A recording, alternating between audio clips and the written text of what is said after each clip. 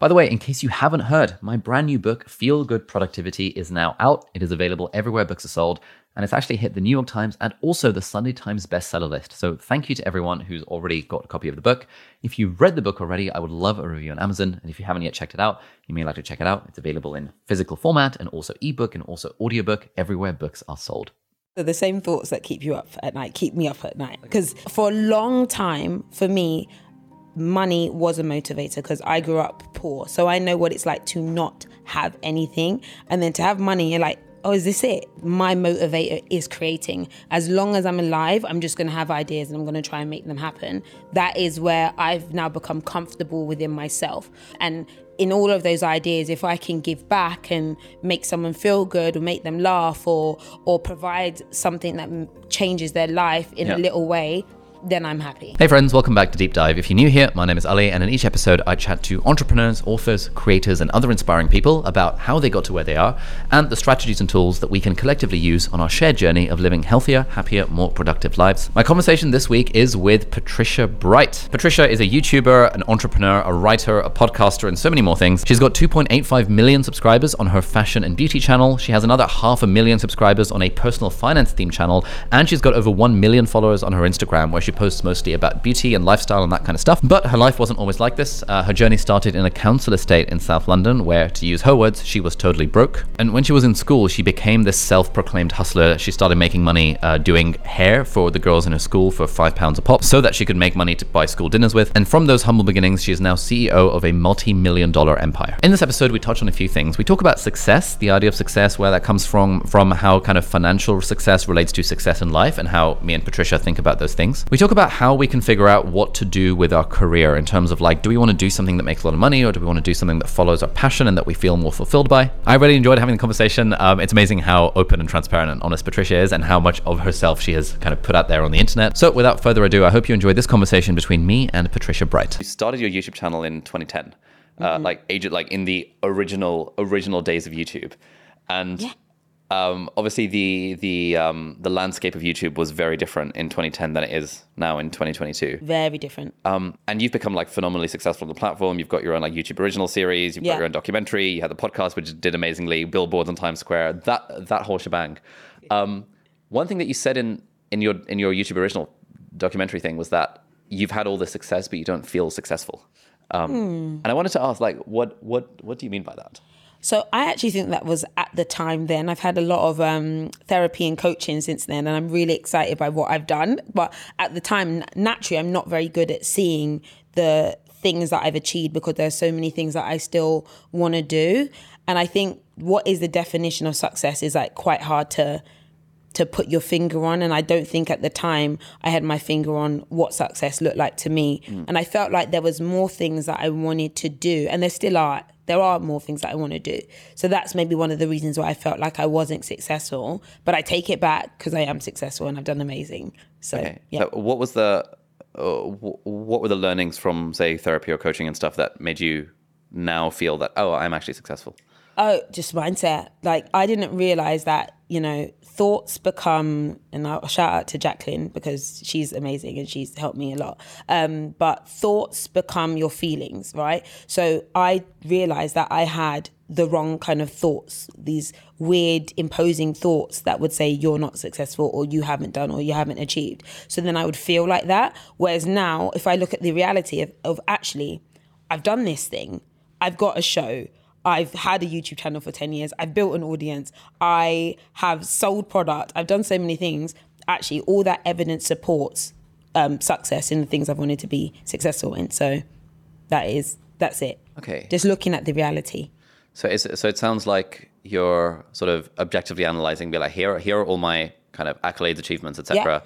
Therefore, surely this must mean and I'm successful. And then if you tell yourself that enough, then over time, with the right professional to help guide you through the process, you genuinely start to believe it. Yeah, you just look at the facts. And I think sometimes our minds tell us all these weird lies that aren't actually based in reality. It's not true. So you have to sometimes take a step out and look at it from a more logical perspective, and then replace those weird biological or weird psychological thoughts to then kind of reframe things. It strikes me that, like, so you are sort of by almost every definition phenomenally successful.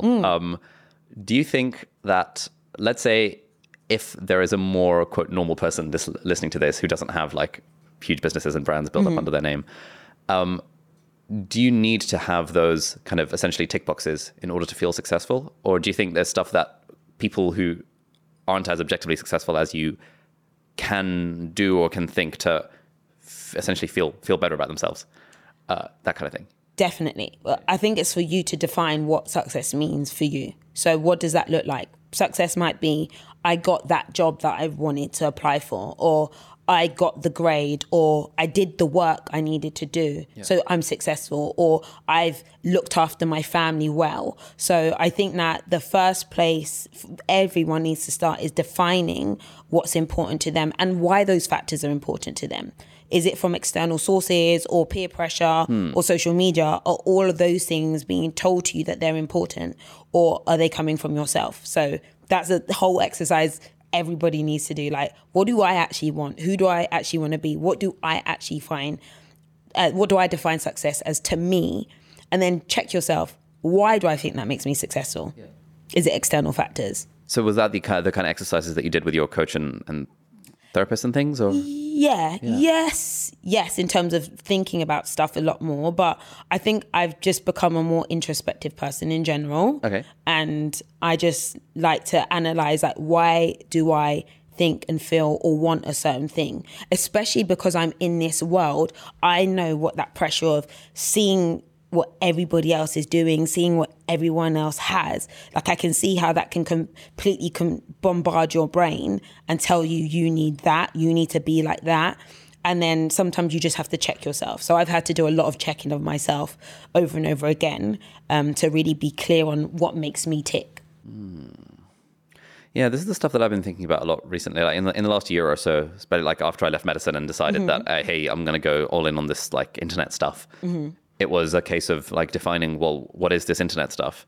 Still working that out now. Yeah, no, exactly. Yeah. Like, what does the brand look like? What do I actually want to be doing 3 years, 5 years from now in a world that's constantly evolving? And like, I can't imagine myself continuing to be like, hey friends, welcome back to the channel when I'm 50 years old. So what the hell am I going to be doing then?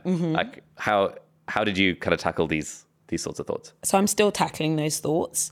But the way I tackle it is that I've defined that for me, I like the idea of being able to think about something that I'm interested in and making that thing become something. Okay. So that is my process. So if it's a case of I want to grow tomatoes, and I work out how to get my soil the right pH, and I find the seeds and I water them every day and I grow tomatoes, then I'm happy. So as long as I'm able to kind of make decisions, and we're all going to make different decisions at so many different phases in our lives. Like, maybe it's, for me, also parenting was one for me. So I knew that I wanted to have children. I'm going to do it. And I did it. Not that it's hard to do that, but it's kind of hard like nowadays. But yeah, that is how I'm kind of going through the process now. It's just, my desire is just to keep creating. And it might not be creating on YouTube. It might be creating life. It might be creating a vegetable garden. It might be creating a brand. But I can do that at 95. Okay. I can still create. So I've realized that's what I want to be as an individual. Okay, so yeah, often when I speak to people who are maybe in their sort of early to mid 20s and they're having that crisis of, I don't know what to do. A lot of the internet would say, hey, find your passion and follow that passion. I don't believe in that. Oh, you don't believe in that? Don't believe in passions. I absolutely think that's so dead. Yeah.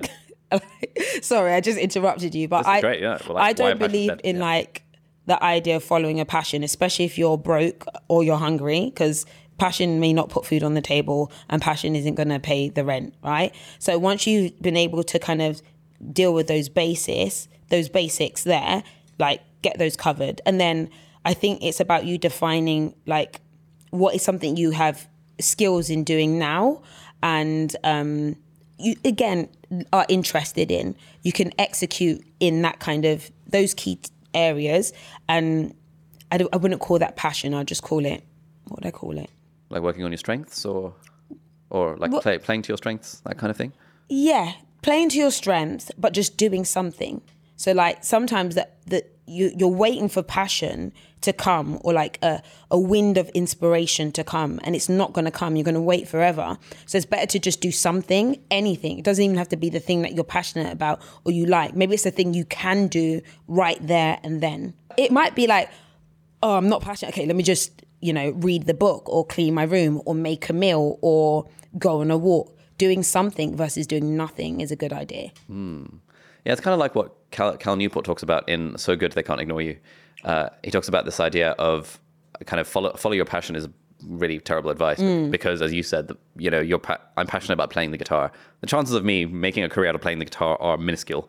Exactly. And instead, if you aim to become really good at something, then a passion often develops for the thing that you are then really good at. I love that. And then you can, as you become good at the thing, it then gives you career capital.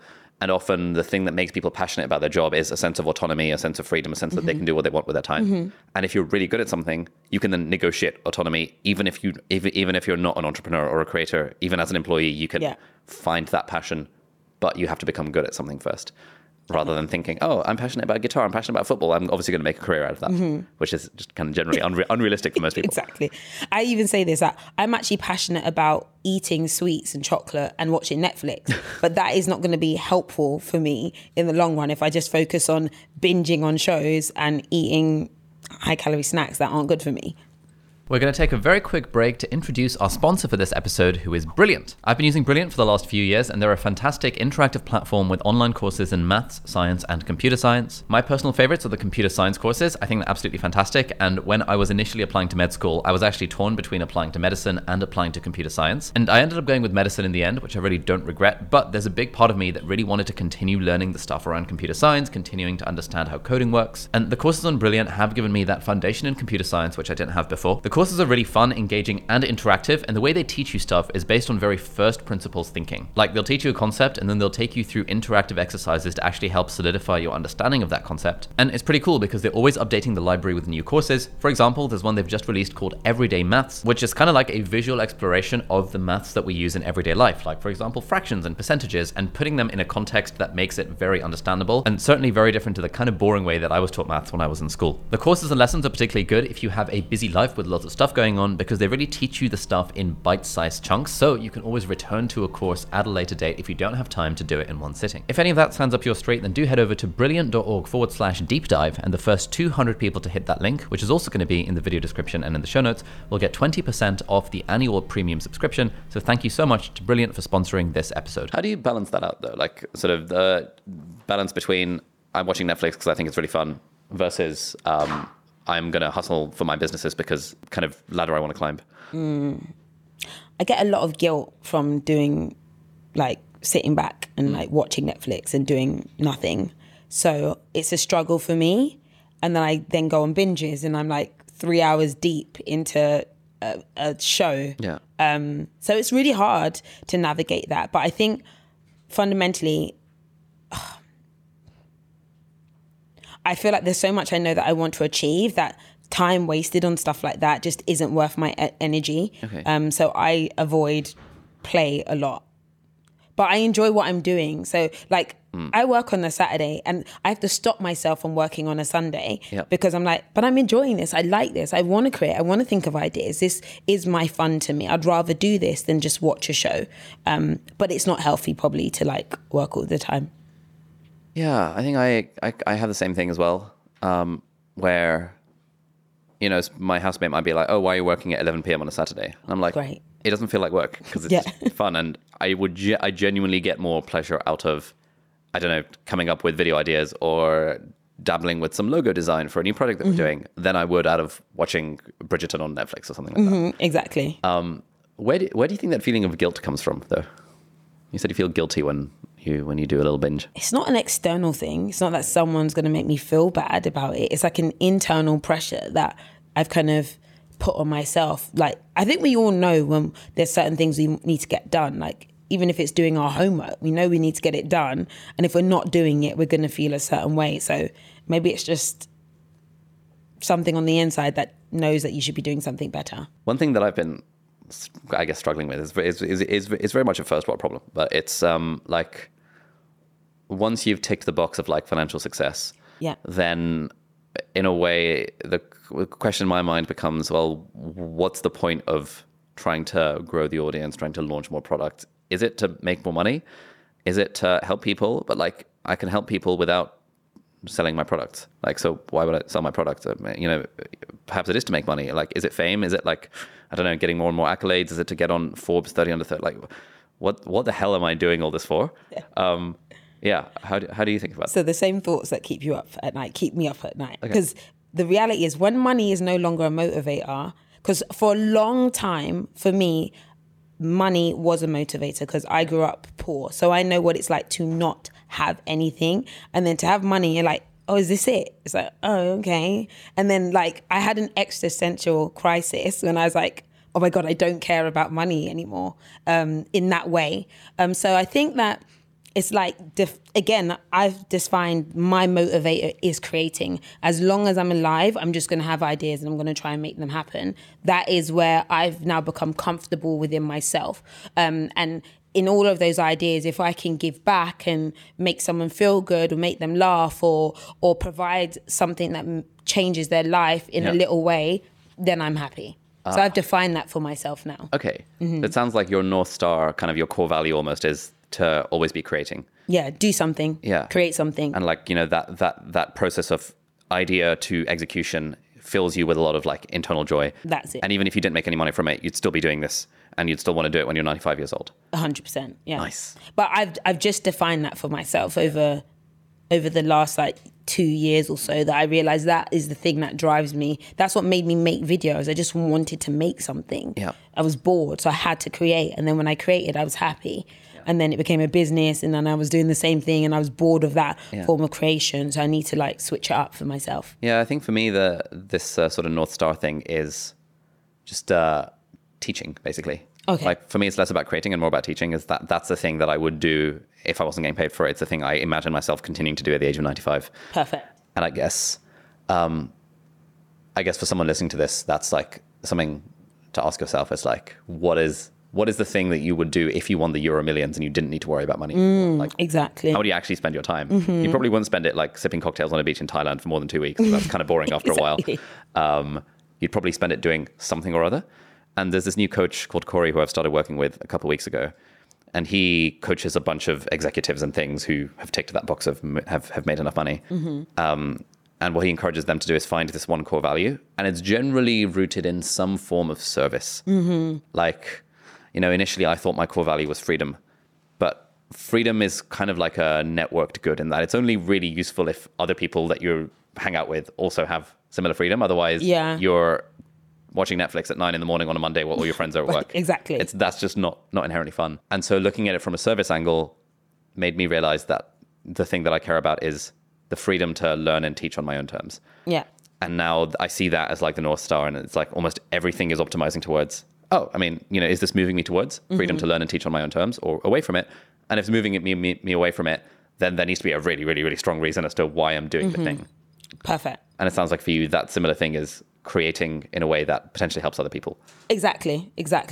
It's nice to like be clear on that. And I think it takes people a while to define what that is for them. And even learning to kind of listen to your own internal voice to determine what you truly are about. Like, I think most of us are even scared to look inside to like see, what do I actually like? I actually don't care about this kind of thing. And it's scary to, shed off the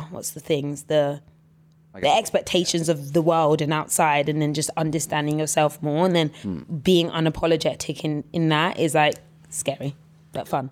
How would you think about this? Let's say if you were still broke, if you hadn't ticked that box of I've made enough money to be comfortable, how do you square that I need to make money, I need to pay the bills with I want to do the thing that fills me with joy, I want to follow my North Star, etc.? I wouldn't square it. Okay. No, I've been too broke to try and square it in the middle. Okay. That's why, and that's sad, but that's how I am. There's money to be made, there's work to be done. Like, that's why. So when I grew up, I wanted to do fashion. Fashion sounds so bad, but at the time is a non-industry. There is no money in that. And I was like, oh, that's what I want to do. I love clothes. And I realized there is no revenue in it when I was at university. I quickly switched to accounting because accounting is a steady and stable job. And I got my job and I was secured in it. And I found enjoyment out of the learning in accounting. I actually chose accounting because there was a module on my fashion course that was accounting and I was really good at it. And I was like, oh, I could do this. This is fun. I love numbers. So fundamentally, I think it's difficult, depending on where you are, with squaring needing to make a living and be following your passion. I just wouldn't do it. I would just make a living how I need to and then leave passions for the weekend. Nice. I think most people do that. Yeah. You can't have both all the time, I don't think. Yeah, I think it's a fairly modern thing in the world of I've been doing a bunch of research into sort of the history of work, right? And where that's coming from. As part of my book, we've got a bunch of books here that are all about the history of work and just this idea that it's a relatively recent phenomenon. This idea that the thing that we do for work is also the thing that should ideally fulfill us and fill us with passion and things. And I think in a dream world, of course, everyone wants to do a job that they are also passionate about. But in the real world, probably it's quite hard to get to that point. And it sounds like, having been broke, it's way better to be making money and having passions on the weekend than it is, I guess, to be following your passion and not making money. Would you say that's fair to say? Or I mean, I just think about people who have to farm every day and people who worked in the coal mines. Do you think they're like, I'm not passionate about this? They just got on with it. And I think sometimes when you're doing a good job at what you're doing, eventually you enjoy it. So even when I worked at a really cool bank. I worked at Bank of Tokyo, and I love spreadsheets anyway, but I didn't know that I love spreadsheets, and other people think it's a really boring thing. But when I was in it and I was really involved, I was having a great time. It wasn't my passion, but I felt excited to be able to execute well in what I was doing, and my manager liked me and I was doing a good job. So I could have done that for many, many years and been comfortable, really, but... Okay. Yeah, there's a quote I came across the other day, which was along the lines of, throughout history, essentially, whenever you're doing a craft and there is the opportunity to do something well, doing that thing well is a profound source of joy and meaning. Yes. And I find that for me and for friends that I speak to, when we sort of half-ass our work for the sake of, I'm not really enjoying it, I'm going to half-ass it so that I can go home and play video games in the evening or whatever, that feels a lot worse than thinking, I don't really enjoy my work, but I'm just going to try getting really good at it. And even though you're putting in more work, it just energizes you to a far greater degree than half-assing it and living for the weekends, as it were, does. Exactly. 100% agree with that. And even someone could say being a YouTuber is the funnest job in the world, or say someone who plays video games for a living. Yeah. That might be the funnest job in the world. But I bet you there are times where that player is I just don't want to do this today. This is boring. I'm over it. But if they do it well and play well, they'll be okay, I'm enjoying this. I think fundamentally almost all jobs and all careers can become a bit tedious, and it's about how you focus on or how you channel your energy into it, which will change how you feel about it. Let's talk about money. Let's talk about money. Money seems to be one of your favorite topics, just like it's one of mine. Yeah, I like talking about money. Yeah. So you're very open about money and stuff, which is still, even in 2022, a little bit rogue. Where does your how do you feel about money broadly? I like money. I think it's a really good tool. I think it's really valuable.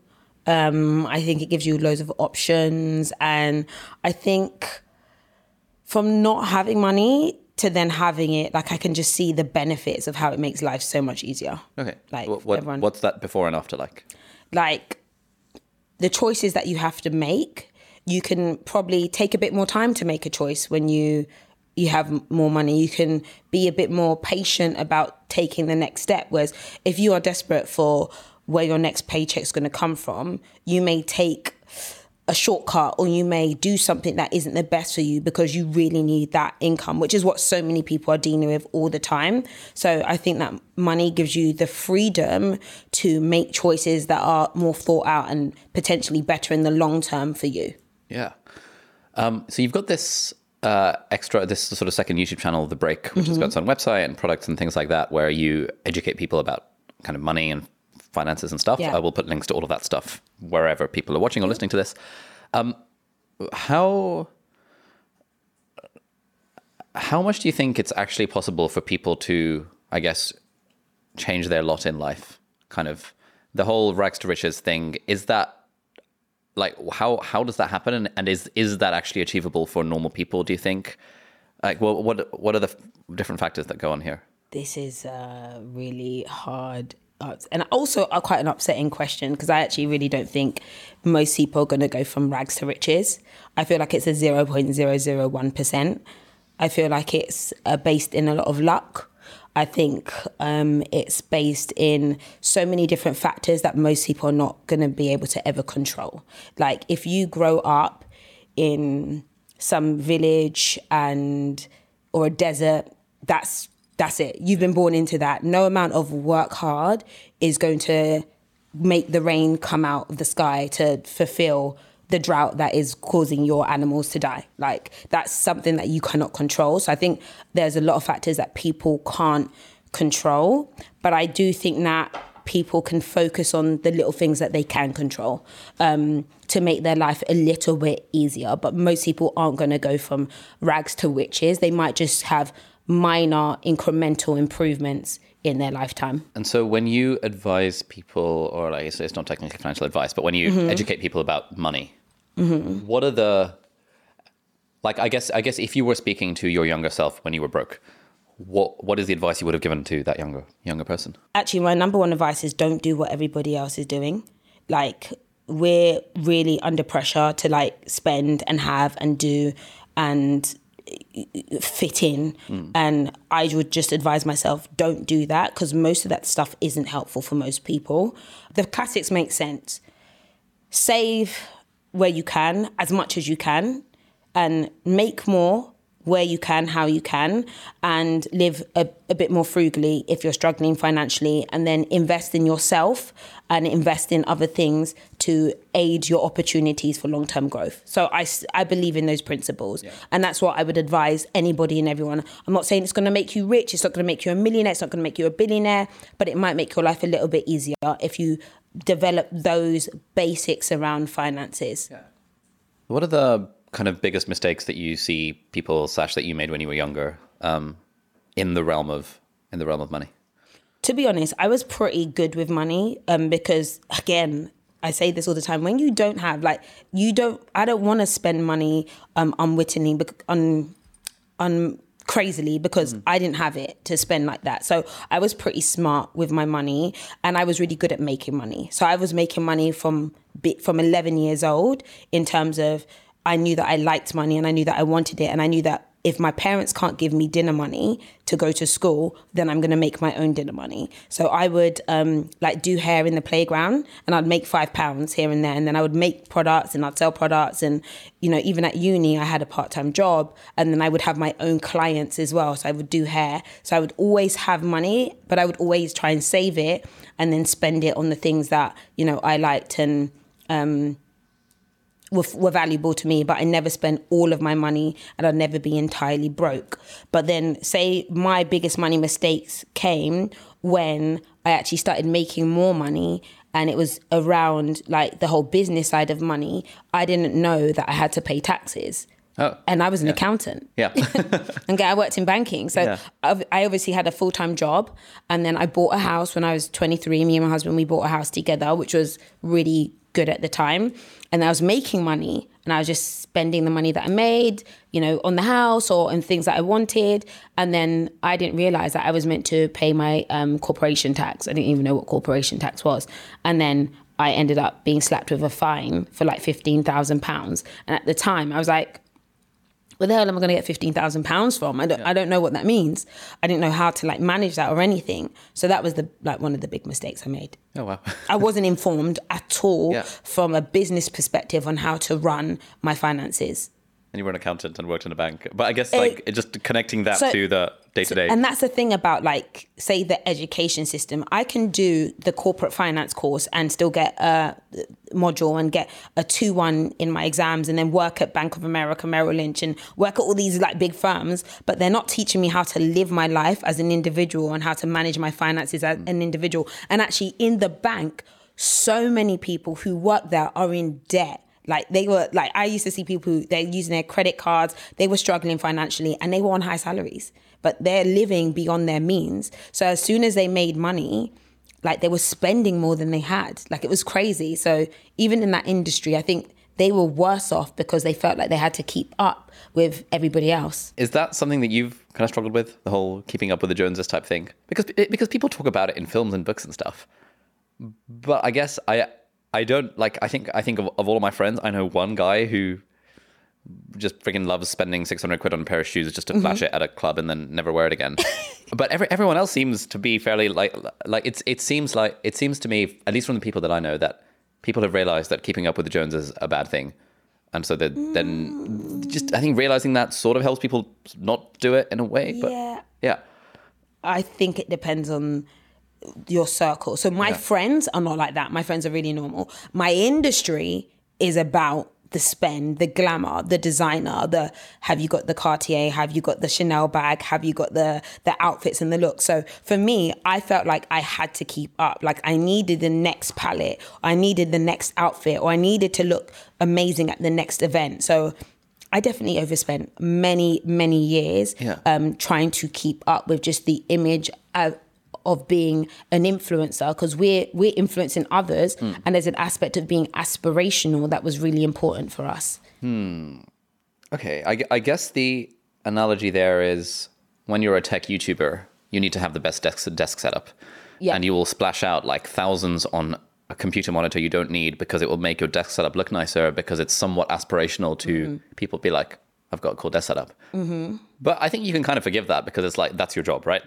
You're playing the game in your job. Yeah. So do people who are not professional influencers who need to play the game for their job, do you find that they also fall into those similar traps? So yes and no. So actually, I recognize that the amount I spend on clothing and bags, jewelry, like is maybe in 100,000 a year, right? Bloody Which hell. is insane, right? My God. But that is part of my job, right? So everybody else might be like, what the hell? Tax deductible expenses. Whereas it is, like I can expense most of them. Yeah. And maybe let's say 70,000 a year or something like that. So that is a lot, right? But that's the nature of my job. But the thing that started to scare me and started to bother me was knowing that there are other people who are watching me who it isn't their job, but I might be influencing them in that way. So that's why I had to come and bring my finance knowledge to say, yes, I like a Chanel bag. I might buy 4 a year. Don't buy 4 a year.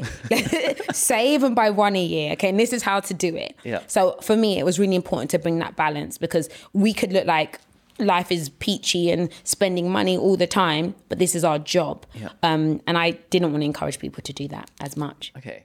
So I guess that's how you how do you balance that? I want to buy 4 Chanel bags a year with, I'm encouraging people to live frugally, and I don't want to get a housekeeper because it might be expensive, but I'm buying 4 Chanel bags a year. Kind of like how do you balance those different things? I don't know. I feel like I'm being called out, but the reality is that I'm still trying to work on that.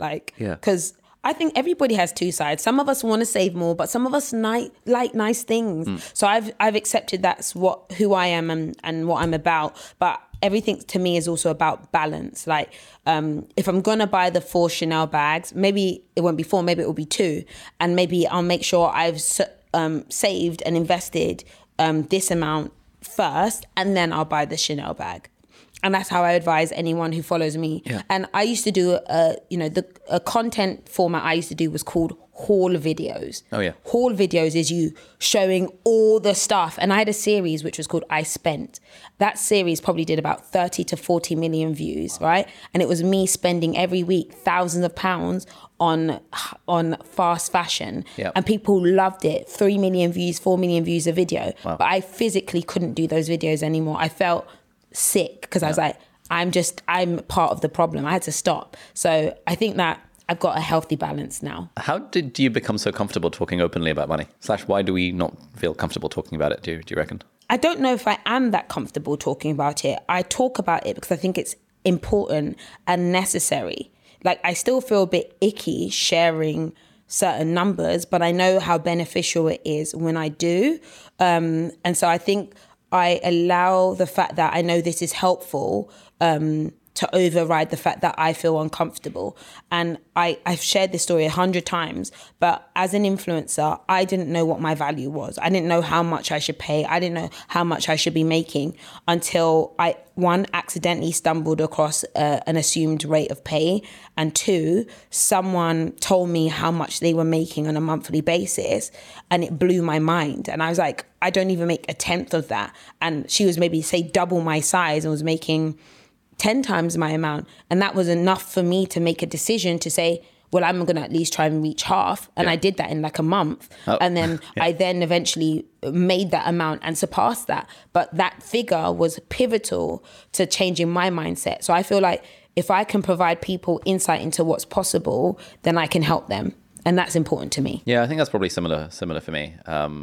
There's a level of discomfort I am with like sharing numbers. I think when the numbers are small, it's nice to share them. Oh, I made a few thousand from my business this year. When the numbers start to become ridiculous, at that point you're like, okay, this is completely unattainable for most people. Yes, is the only reason I'm doing this to flex, and like how much like you know, even if I can convince myself that the reason I'm sharing these numbers is because it helps people, because it does.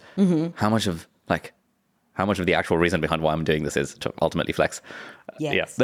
That's such a good point. So even me, I don't share all my numbers because I sometimes think that all my numbers could be quite scary to people. So I think as a creator, our job is also about relatability as well. So I even did a challenge where I opened up a small online business and I didn't promote it and I didn't market it and I didn't tell people that it was my brand or anything.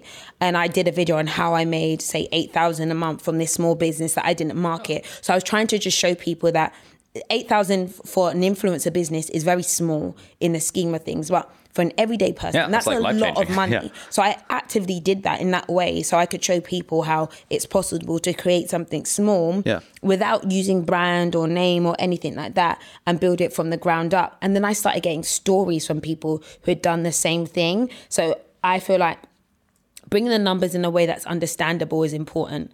The big numbers, let's not stress people out. Yeah. Like, how I made 10 million this year. That's your next video or something. It's like, it's a lot. This was, so we were working with this YouTube growth coach guy, and his insight was like really helpful. Like we were sort of brainstorming title ideas for a video, and you know, there was some like numbers we were playing around with. We were like, you know, should we make this how I make $100,000 a month from off the back of this business or something like that? And he was like, no. Make it how you make $1,000 a month off the back of this business, because that's like infinitely more relatable to people. If they see 100,000 a month, they're going to just assume it's not for them, and that's completely impossible, which is kind of true. Yeah. But $1,000 a month feels more manageable. Exactly. Or for example, $100 a week, or even $100 a day, like those sorts of more manageable numbers, rather than getting into the tens of thousands or the hundreds of thousands. Exactly. Kind of thing. What was the, like, let's say someone is listening to this, they're like, you know, early to mid 20s, they've got a job and they want to do a business on the side to make that $8,000 a month or whatever to supplement their income. How would you approach that? Like, do you have a method, a system, process? Like, so, I mean, I would tell people to use the skills that they currently have, knowledge they currently have, tools that they currently have. So if you know something, so say someone I know who's really good at Excel, well, just either help people build Excel templates or sell Excel templates. Yeah. Like, this is something you can already do. That's where I would start off, and then looking at scaling that or pricing it higher. That's what I would tell most people to do. I wouldn't tell them to go and invest in a product and spend loads on inventory without testing a model first, because I think that's really expensive and actually hard to like make happen. But I'd just say use what you've got. Like, if you've got a spare room, rent that out. Why you would have a spare room, I don't know, but something like that. Or if you like animals, why don't you start pet sitting or something, or dog walking? So loads of dog walkers make like a ton of money because they like dog walk 10 dogs for like £50 a day. They can make like £500 a day. Is that five? Is that the right math? Yeah. Yeah, there we go. Right, they can Pretty good, do that, yeah. right? And even, for instance, I'm working with a cake decorator and someone who does balloons and decor, and like, you know, I'm paying her £500, and it's something I can't do, but she's really good at it. She loves it. So there's ways that people can make money from things that they are good at doing already. Yeah. Yeah, it's like that Venn diagram of the things that you're good at, the things that you like, and the things that there is a market for. Exactly. And I remember when, you know, I like to think of it as my origin story. When I was 18 years old, got scammed out of my life savings when buying a MacBook off of Gumtree. And I was like, right, I need to make this £1,000 back, because I'd saved up for like years and years to get to that point. And I was like, all right, what's the list of things I'm good at and the things I like doing? And on that list was teaching. On that list was like making websites. And on that list was, I did reasonably well in med school entrance exams to get in. I was like, cool, what if I combine teaching with the med school entrance exam? So I teach people how to get into med school, and then I make a website for it that markets it nationally. And that was the thing that made my business successful. And, you know, I just think I think a lot of people are like, hey, I'm going to learn day trading completely from scratch, and then I'm going to make loads of money because I found some course that does it. It's like, it's really hard to compete in a market where you are not already good at the thing. Exactly. So step one is to get good at something, and if you're already good at something, then find a way to make money off the back of that if you can. Exactly. If not, you're fighting a losing battle, or you recognize that it's not going to be fast. So if you want to be a day trader and you're going to spend 3 years or 2 years dedicated to learning it entirely, fine, but you might be broke and lose loads of money during that period of time. But you can get good in like 3 years, right? 10,000 hours and all that jazz. Yeah. So if you're willing to put the work in to get it good at something that's lucrative, fine, go ahead and do it. But I think most people have got abilities within themselves now to do something. Yeah. What about the whole people who decide they want to become a creator because it makes money? And they see people like you and me being open about some of our numbers. They're like, oh, I want a slice of that pie. It's not scalable or sustainable if you don't want to do it. So when I started, there was no money in it. So when I did these videos for 3 years without making a penny. I didn't know you could make any money in it. I was just doing it every single weekend, after exams, after interning, like every Saturday. I would just come and make videos because I loved doing it. I didn't see it as a business at all. I do think that if you wanted to come in strategically, I'm not mad at that. Like if you're strategic and you're like, I'm going to make money as a creator and this and this and this and this is what I'm going to do, fine. Execute your plan and see what happens. Yeah, I think it's like, it's the way we teach this on our course is sort of, there's kind of two approaches to being like a YouTuber, for example. There's the archaeologist and then there's the architect. So an archaeologist is like, cool, this looks good. I'm going to make a few videos here. And then, okay, didn't really enjoy that. Let's find another one, make a few videos there. And eventually they'll stumble on something that's like, oh, I enjoy this. People are getting views and life is good. And that seems to be how most YouTubers start off, just still making videos here and there until they stumble on their niche. And that's probably still what I'd recommend for complete beginners who don't know how to make videos, because it takes a while to get good at actually making videos. But if you are A, already good at making videos, or B, you just want to treat it like a business from day one, then approaching it more like an architect is potentially a strategy where you analyze the market, you build out your plan, and then once you've got a clear idea of what your plan is, then you execute on it. Right. And so there have been quite a few channels that have decided to, for example, create content in the finance space where the CPMs are ridiculous. Yeah. Because they're like, oh, there's a clear business here. Whereas if you make content about books, you need about 50 times the amount of views to get the same amount of money. So like, why not just make one finance video rather than a whole year worth of books videos to get the same amount of money? And it becomes like a business decision at that point. Yeah. But that's like, does that inspire you? Like that. So I have a whole channel that grew to 500,000 in like a year on finance stuff. And I love it. But like, I'm bored of talking about finance now. Like I love it, and there's other stuff I want to do around it, but the way in which I did it, I feel like I've taught and shared everything that I have within myself right now about finance. I'm okay to like cool down on that, although I have a new series coming that I wanted to talk about a few things that I thought would be super valuable for people. But again, my approach is different. Yeah. I'm not an architect, I'm a archaeologist who wants to have architect tendencies, but I don't. It sounds like from the conversations we've been having, like you're more creator first, and sort of you're more of a creative who's then building a business around that. Whereas I feel like I approach things as more of like an entrepreneur, where then the creator element is just sort of a sprinkle into that. I'm trying to get there, but again, I like the idea of like doing it from how I feel and what my heart says, because I think that's actually better in the long run. Or I feel more satisfaction personally. Yes. Yeah, definitely. That way. Yeah. Where someone else, you know, may feel like the fact that I've executed my plan, they feel better from executing their plan, which might be more of you. Yeah, potentially. But I find for me as well, like when I go too much into businessman territory, it stops becoming fun. Okay. And then it's like, okay, let's like claw it back a little bit, and finding some kind of middle way of like creator and entrepreneur, and finding a way for the two to meet in the middle. So retaining like the artsy side of being a creator with the data-driven, sciencey, quarterly planning side of being an entrepreneur, for example. I need probably more of that. I'm going to get there. Nice. What does your business look like at the moment? Like, what does the Patricia Bright portfolio look like? Okay, so maybe I break it down. So do you mean like as an individual or personally as well? Both. Okay, so I am an influencer in terms of I talk about products and I work with brands a lot. So most of my revenue comes from like brand partnerships, brand deals, and working with them. Okay. And then I also have the break. The break is actually revenue generating from the digital products. So we do sell digital products and guides, and we have a career course coming out as well. And then I then have my investment business as well. So we've invested into a couple of companies. That's not revenue generating just yet, but that's like a long-term plan, as well as then the properties that I've invested into. And then the next arm is really the kind of product arm that I'm going down, which is about bringing physical products to life with my partners. So the break is sort of YouTube channel, website, generating content mostly through ads and digital products. Digital, and we had a physical product. So we have a planner, and our planner, we've done it 2 years in a row. It's been really popular, but I'm not doing planners again. Yeah. Why not?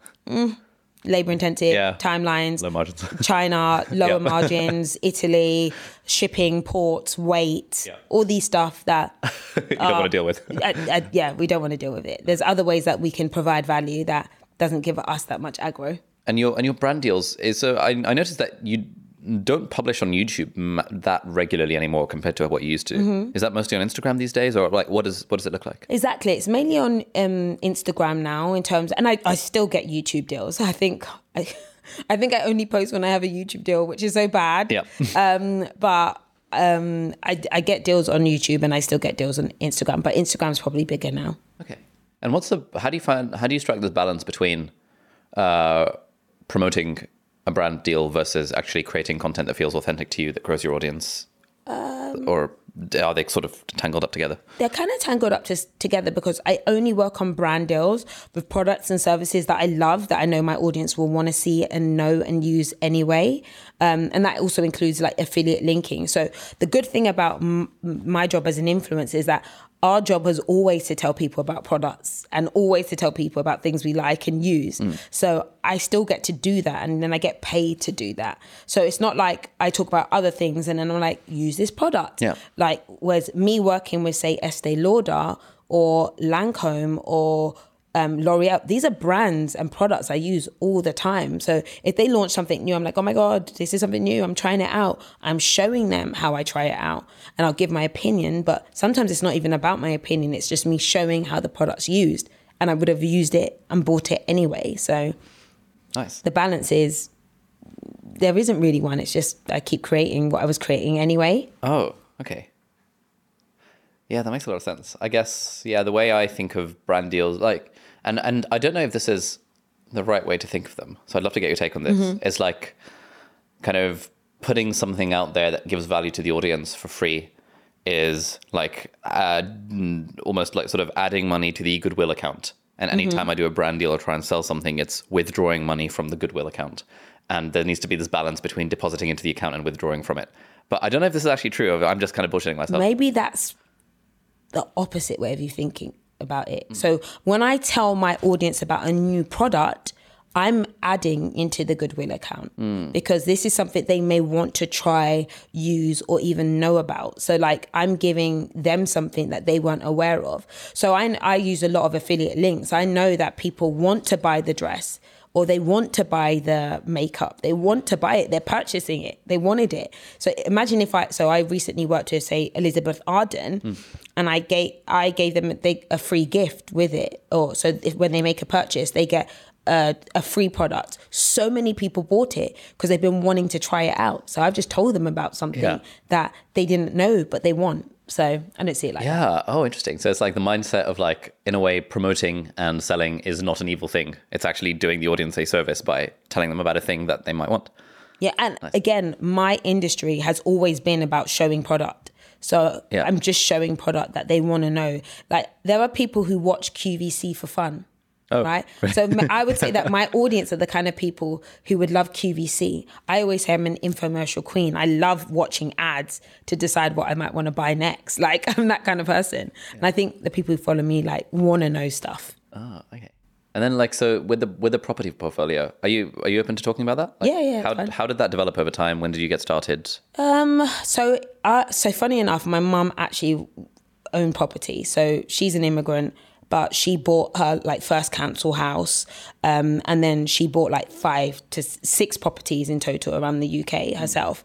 And so when I was like 18, I was helping her do that. Even when I was at uni, I helped her like with tenancy agreements and like cleaning and all that kind of jazz. So I've always been into property, and I thought I hated property management. But then when I started to get revenue and had some extra, and I was like, well, what should I do with this? The first thing I thought was, you know what, let me get into the property market. And so I bought, the first place we actually bought was buying my own house from me. We're using the company money to buy a house that we already owned. And so the company now owns my old house so that we could get the money to buy a new house. And then that was rented out, and that's been really cool, and that's fun. And then the next property was because my sister was looking for her house, and then the guy was like, well, there's a flat upstairs you might want to look at. It costs a bit more, but you might like it. And we were like, oh, this is really cool. So we bought that flat, and then we were looking at some auction properties, and we bought one without seeing it, and then we bought it. It was like, oh, we love this. And then we bought that property, and then a few others, and then it just kind of cascaded from there. Okay. So it's like you have a property investment company that buys the properties, and then the rent goes into that. Yes, we have an investment company specifically for property. Nice. Yeah, that's really cool. I've started dabbling with that like in the last few months myself. Okay. Perfect. And it's quite fun. Yeah, it's cool. I don't do a lot of it. I'm not going to lie. My husband is he loves the property stuff because he goes to the houses. Oh, okay. Like he fixes stuff, and he like sees the electrician, or he'll be like there with his like tool belt on. Like, I've just got something to go sort out. So he loves that kind of stuff. So he's living his dream. I'm like, yeah, you do it, whatever you like. And yeah, I think that's again going back to that autonomy thing we were talking about. It seems like a lot of people who make money on the internet then are very keen to diversify away from internet-based revenue streams into something bricks and mortarsy like property. Because it's like you make money off of YouTube or whatever, and you know that you've got a few years in the limelight to really make hay while the sun shines. And you want to try and funnel that into more like long-term investments. I think it's a smart thing to do. I think it's what anybody with money does. So I have friends who are not in the world that we're in. They have property as well. Like one of my friends has a coffee shop as well. So he's invested into like hardcore brick and mortar businesses. So I think it's just smart money to do that kind of thing. So you're fairly open to talking about this. Does your audience not like hate you for being a landlord? Or are they just fairly chill about it? My audience do not hate me for being a landlord because I think people have seen my journey. They know where I've come from. They've seen me living in my mum's house in one room. Yeah. They know that I did not grow up with a silver spoon, or I've not had to do anything like crazy to generate revenue. I've just continued to provide value and entertainment and enjoyment, and that's how I've generated revenue. However, I understand that some people are kind of against, people who have resources. But bearing in mind, I grew up in council property, and I lived in property with bad landlords, and the government being my landlord. So for me, I was like, if I have this opportunity, I'm going to make sure I'm going to be a better version of a landlord. So I don't increase rents. So at least I know my tenants are happy. This is my little way of like helping, because the houses that we bought were in complete disrepair that nobody wanted. Like the government was selling off houses. I'm like, okay, fine. Buy that one that no one wants it and I can afford it. I'll buy it. Nice. And someone's in there. I guess for a final question I wanted to ask on the money front, and then I want to shift gear to like identity. It's like just to signpost that. Do you feel like you have enough money, or do you feel like you need to make more, and then at some point you will have enough? Oh yeah, I don't feel like I have enough money. Yeah, that's a fact. So I need more. I'd like more for different things. So when I think about how long life is, and then I think about like my revenue generating years, I recognize that there's probably more I need for the fact that I have children and I want them to go to school, and then there are other things I'm going to do for other people, and like I want to be able to buy someone a house and be like, oh, that's fine, like, and then buy my mum's house and then do this for someone who needs it. So I know that I'm nowhere near that figure that I want to be at to do the things that I want to do. Okay, have you got a number in mind? Or is it just sort of more than... Like 100 million. Oh, okay, yeah. It's like, it's $1 billion. Yeah, like, it's an ever-increasing number, I bet. No, I don't have a specific figure. Okay. Yeah, this is something that I think about a lot because, like, again, coming back to that stuff we were talking about around doing things for the passion versus doing things for the money. And something I often think about is like, what's the difference between the way I'm spending my time right now versus the way I would spend my time if I had 100 million in the bank. Okay. And and therefore those two different scenarios illustrate what are the things I'm doing for money rather than for fun. And so I think even if I had 100 million in the bank, I would still make YouTube videos and I would still do podcasts because it's cool talking to cool people. But I probably wouldn't do courses because courses are specifically a revenue generating thing and I just chuck them online for free. Got it. And so for me, it's like, therefore the primary reason I'm doing courses is because it makes money, which we then need to sustain the business. But either way, it's doing it for the money rather than for the joy. Yeah. And so I often feel like, what's that balance between, like, do I actually have enough? I mean, with investments and stuff, could probably comfortably get 40K a year. And if I need to, I can always just do freelance stuff. Yeah. So then why am I doing all this other thing? Like, how do you think about that? Yeah. That's a really good point. I don't know if I do think about that. I mean, I do feel like I could live comfortably and I feel like I just know that there's other stuff I need to do. So until I'm there, I will continue to work towards it. But now I'm also in the position that I recognize creation is my main driver, as I've discussed previously. And if the money comes, the money comes. And if it doesn't, it doesn't. Like I'm not going to kill myself over that because again, I've recognized that money isn't a main motivator for me as well. So I think I'm satisfied, but I think I'd always want more. Yeah, fair. Who doesn't want more? Who doesn't want a bit more money? Who doesn't want to look a bit better and be a bit younger and grow a bit more? So yeah. So you talk in some of the finance education stuff around kind of living frugally. As you probably know, there's this concept in the personal finance world, lifestyle inflation.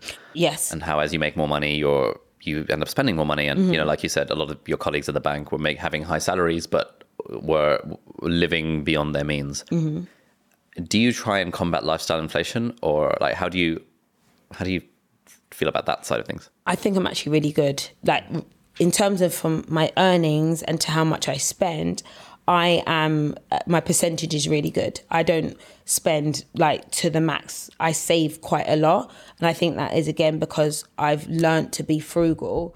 Again, it's all relative because I still buy my Chanel bags. So, but I could buy more than that, if I wanted to. I don't want to, but like I have friends who have like Aston Martins and like Bentleys and like this kind of stuff in my industry. And I'm like, oh, no way. I can never do that because in my mind, it just feels excessive.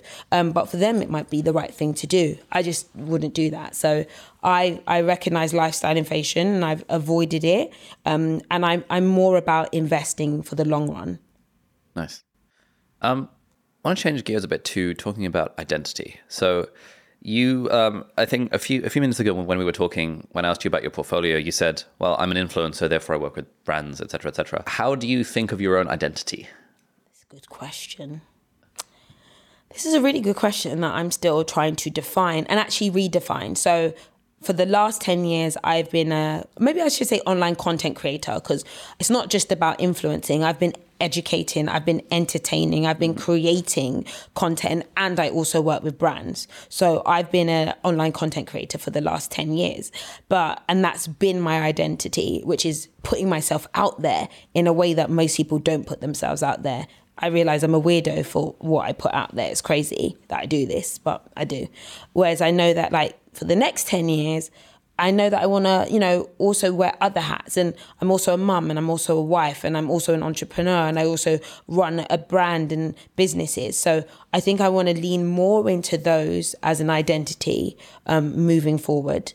There's the identity of personality as well. I'm a personality. Yeah. But I feel like everyone's a personality. So I don't know what that means. Okay. Yeah, I kind of find myself struggling with this when, like, it's very easy to have a very legible identity as being a doctor. Everyone knows what that involves. Oh yeah, exactly. And then you leave that behind. You're like, oh, am I? I guess I'm an influencer now. What? And then there's a prestige associated with it. Like, I worked in banking. I was a banker. Yeah. Or I'm a consultant. It's like I'm an online content creator. Yeah. I take photos on Instagram. Like, yeah, exactly. Like, I'm a doctor. That I make videos on make YouTube. silly videos on the internet. Like, it's a weird thing. Like, because it's still valuable. Like, there is this thing of people, even in the industry, they want to label you. Like, even I work with certain management companies. They're like, well, you're not a model. You're not an author. You're not a this. So they like to put people in specific boxes. I'm like, definitely not a model. And I'm definitely not, well, I am an author because I've published a book, but I don't call myself an author. But maybe I should. Don't know. We could all wear different hats and have different titles. Yeah. One piece of advice I got from one of my author friends was don't worry about the noun, think about the verb. So it's not I am a doctor, I am a YouTuber, I am a writer. It's like I spend my time teaching medicine, I spend some of my time making videos, I spend some of my time doing writing. And thinking in those terms means that it's less like boxy. Because when it's boxy, in a way, there's something exclusive about that. Oh, I'm an author. That's my primary thing. Okay. Whereas we think like, what do you actually do? Oh, well, I look after the kids. I write books occasionally. I watch a bunch of TV and I record podcasts. There's something about that feels to me more of like can I try and internally shift my identity into the things that I do? Preferably, not even that. Preferably, actually, my identity is who I am rather than what I do. But until we get to that point of enlightenment, my identity is, the verb that I'm doing rather than the noun that corresponds to. I think that's great for us as an individual, but I don't know if other people on the outside accept that. It's that when you're talking to the companies and the marketeers, they're like, well, we can't put that in a strap line. Yeah, no, exactly. So yeah. Yeah, there's a friend of mine, Paul Millard, who wrote this book, The Pathless Path, which I always find myself plugging in these podcasts. Because it's like basically how you figure out what you want to do in life and sort of reimagining our relationship with careers and work and stuff. And so he used to be a high-paying management consultant in like New York, and then he quit his job and became freelance. And then he kind of jokes that people would ask him, "Oh, so what do you do?" And he'd be like, "Oh, I go for walks in the park and I read some books and I listen to a podcast occasionally." And people would just be like, wait a minute, what? That's not an acceptable answer to what do you do? It's like they want a job title rather than what do you actually spend your time doing. Yeah. You seem to be very comfortable being authentic and being vulnerable and like giving a lot of yourself to the internet and have done for the last 12 years. How did you get comfortable doing that? Were you always that way? Like, yeah. So actually, I don't know if I am that comfortable with it. I think I'm a natural oversharer. Okay. I'm a natural people pleaser. Okay. As well. And when I put myself out there, there was no one watching. So I got so comfortable with putting myself out there in this way. Like when I first started creating, YouTube wasn't the thing that it is today. So it was so easy to naturally just be yourself. And I just continue to do that because now that's what I've developed. But it is hard. But I've recognized the power of me sharing my truth and just being authentically me and how much that impacts others. And I've liked doing it. But there's a part of me that is ready now to hold back a little bit more and share in a way that's a bit more channeled and productive. Productive as in strategic for your wider business goals and stuff. Exactly. Strategic. I don't need to share with you what I had for breakfast. Yeah. my bowel movements. Not that I've done that. I've not done that. But like Yeah, I've done that occasionally, everything, yeah. like, it's a lot. Like there's no need for it. Like, and also there's like this thing of like authenticity for the sake of like authenticity's sake. It's like almost like pretend authenticity, which you see a lot of people doing, and it's not real. It's very cringe to me. Like, I'm so authentic. No, you're not. It's an act. You're just oversharing for the sake of it. But I'm trying to like just kind of hone back a bit. Oh, interesting. Yeah. So I feel like a lot of people are in the other way around, where they're like, oh, I feel really shy about putting myself out there online. I know it's probably better if I go a little bit more in terms of being comfortable with kind of being authentic on the internet. Do you have any advice for those people that are struggling with authenticity or displaying or being comfortable with putting themselves out there, for example? Well, I understand why someone would feel uncomfortable putting themselves out there. And I think you are in control of what you put out there, but you can't control how people are going to react to it. So there's an element of caution that you do have to exercise, but it's important for you to put your own boundaries like around that. Like, okay, I want to put myself out there, but I don't want to show my kids. I'm going to put myself out there, but I'm not going to share this side of things. Like, you can determine the factors of how you want to do that. Yeah. And for me, my oversharing, for now, I'm just like, I'll share in a more structured manner. So it might be a sit down video where I explain something. And I've done that in the past. So like I shared my birth stories, and that's been watched by more than 2 million people. And it was me definitely sharing quite a dramatic moment, but it was structured. Oh, it wasn't real time vlogging, live streaming. I mean, there's some clips there. There was a bit like, oh, and do you know, I've actually had real time clips of when I gave birth to my first daughter, and I said, you know what? We're not putting this out. Yeah. We just kept the sound effect. Oh, nice. It's a lot, but I wouldn't do that now. That was too much. That was too much? Why? Do you know, it wasn't too much because people loved it. Yeah. And I loved it because I watched so many women give birth. That's how I knew what was going to happen. So like, I felt like I had to give back. But now I'm like, I can't believe I put that out there. What, because it's cringe or like what? Just because it's a lot. I can't even watch the video. Oh, okay. Like, because I'm like, it's emotional, it's cringy, it's like, lots of stuff. How did having kids change your online stuff, if at all? My ability to create as much as fast was reduced. But I didn't change what I put out there because I'm not really the most like mummy. I'm not a mummy blogger. I don't make content about my children. Yeah. My children are in my content, but I don't make it about them at all. But before, I could like film at 3 o'clock in the morning if I wanted to. I could film any time of day, but I can't do that now with kids. Like they've got to be, certain things have to be done in the morning. They've got to be picked up after school. I've got to be around as a parent and present. So I can't, make as much on the fly content as I used to. Okay. And did you I'm bound by time. Yeah. I hate that. Did you find that because one thing I've heard from a lot of like startup founders before and after kids is like, before kids, it's like the main thing in my life is my work, and therefore I'm hustling at all hours of the day because it's really fun. Then after kids, it's like, I still enjoy the work and I still enjoy hustling, but actually I get a lot of joy out of spending time with the kids now. And so in a way, the focus gets split. Did you find that happen for you? Or like, how do you, I guess what I'm asking is, how do you balance family life versus business There's definitely a split of focus. And I think I'm going to be completely transparent.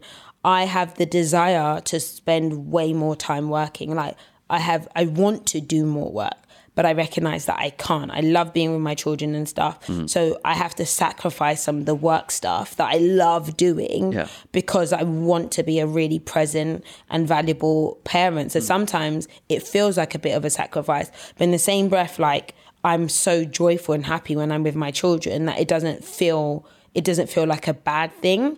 And also that when I then dedicate loads of time to work, I'm like, oh my God, I just want to be at home with my kids. So I want both, basically. Yeah. And you just find a way to make it work. Exactly. Nice. And you have to give a little and take a little. And I know that my time is restrained, and that's what it is. Do you worry about like the longevity of the career in an industry that's focused so much on looking young and looking young forever kind of stuff? Not for me, no. Because I think it's very important to develop other skill sets. And I look up to women who have had long-term careers, and it isn't just because they look good.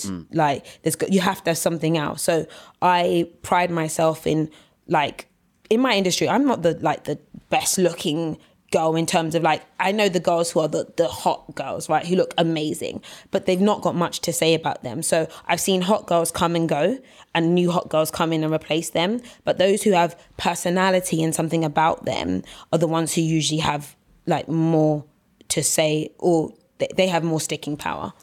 So that's where I see myself. I want to be like 75 and witty with great hair and fake boobs. Nice. I feel like that's a great place to end the conversation. Thank you very much, Patricia. Thank you. Anything you'd like to plug? Any ask for the audience? Anything like that? Got nothing to plug right now. Oh, that's coming later on. Stuff's coming. Okay. Soon. Yeah, we'll put links to just follow me on Instagram. Yeah, links to all of the stuff down below, and we'll be the first to know when new stuff comes out. Perfect. Thanks very much. Thank you. All right, so that's it for this week's episode of Deep Dive. Thank you so much for watching or listening. All the links and resources that we mentioned in the podcast are going to be linked down in the video description or in the show notes, depending on where you're watching or listening to this. If you're listening to this on a podcast platform, then do please leave us a review on the iTunes store. It really helps other people discover the podcast. Or if you're watching this in full HD or 4K on YouTube, then you can leave a comment down below and ask any questions or any insights or any thoughts about the episode. That would be awesome. And if you enjoyed this episode, you might like to check out this episode here as well, which links in with some of the stuff that we talked about in the episode. So thanks for watching. Do hit the subscribe button if you aren't already, and I'll see you next time. Bye-bye.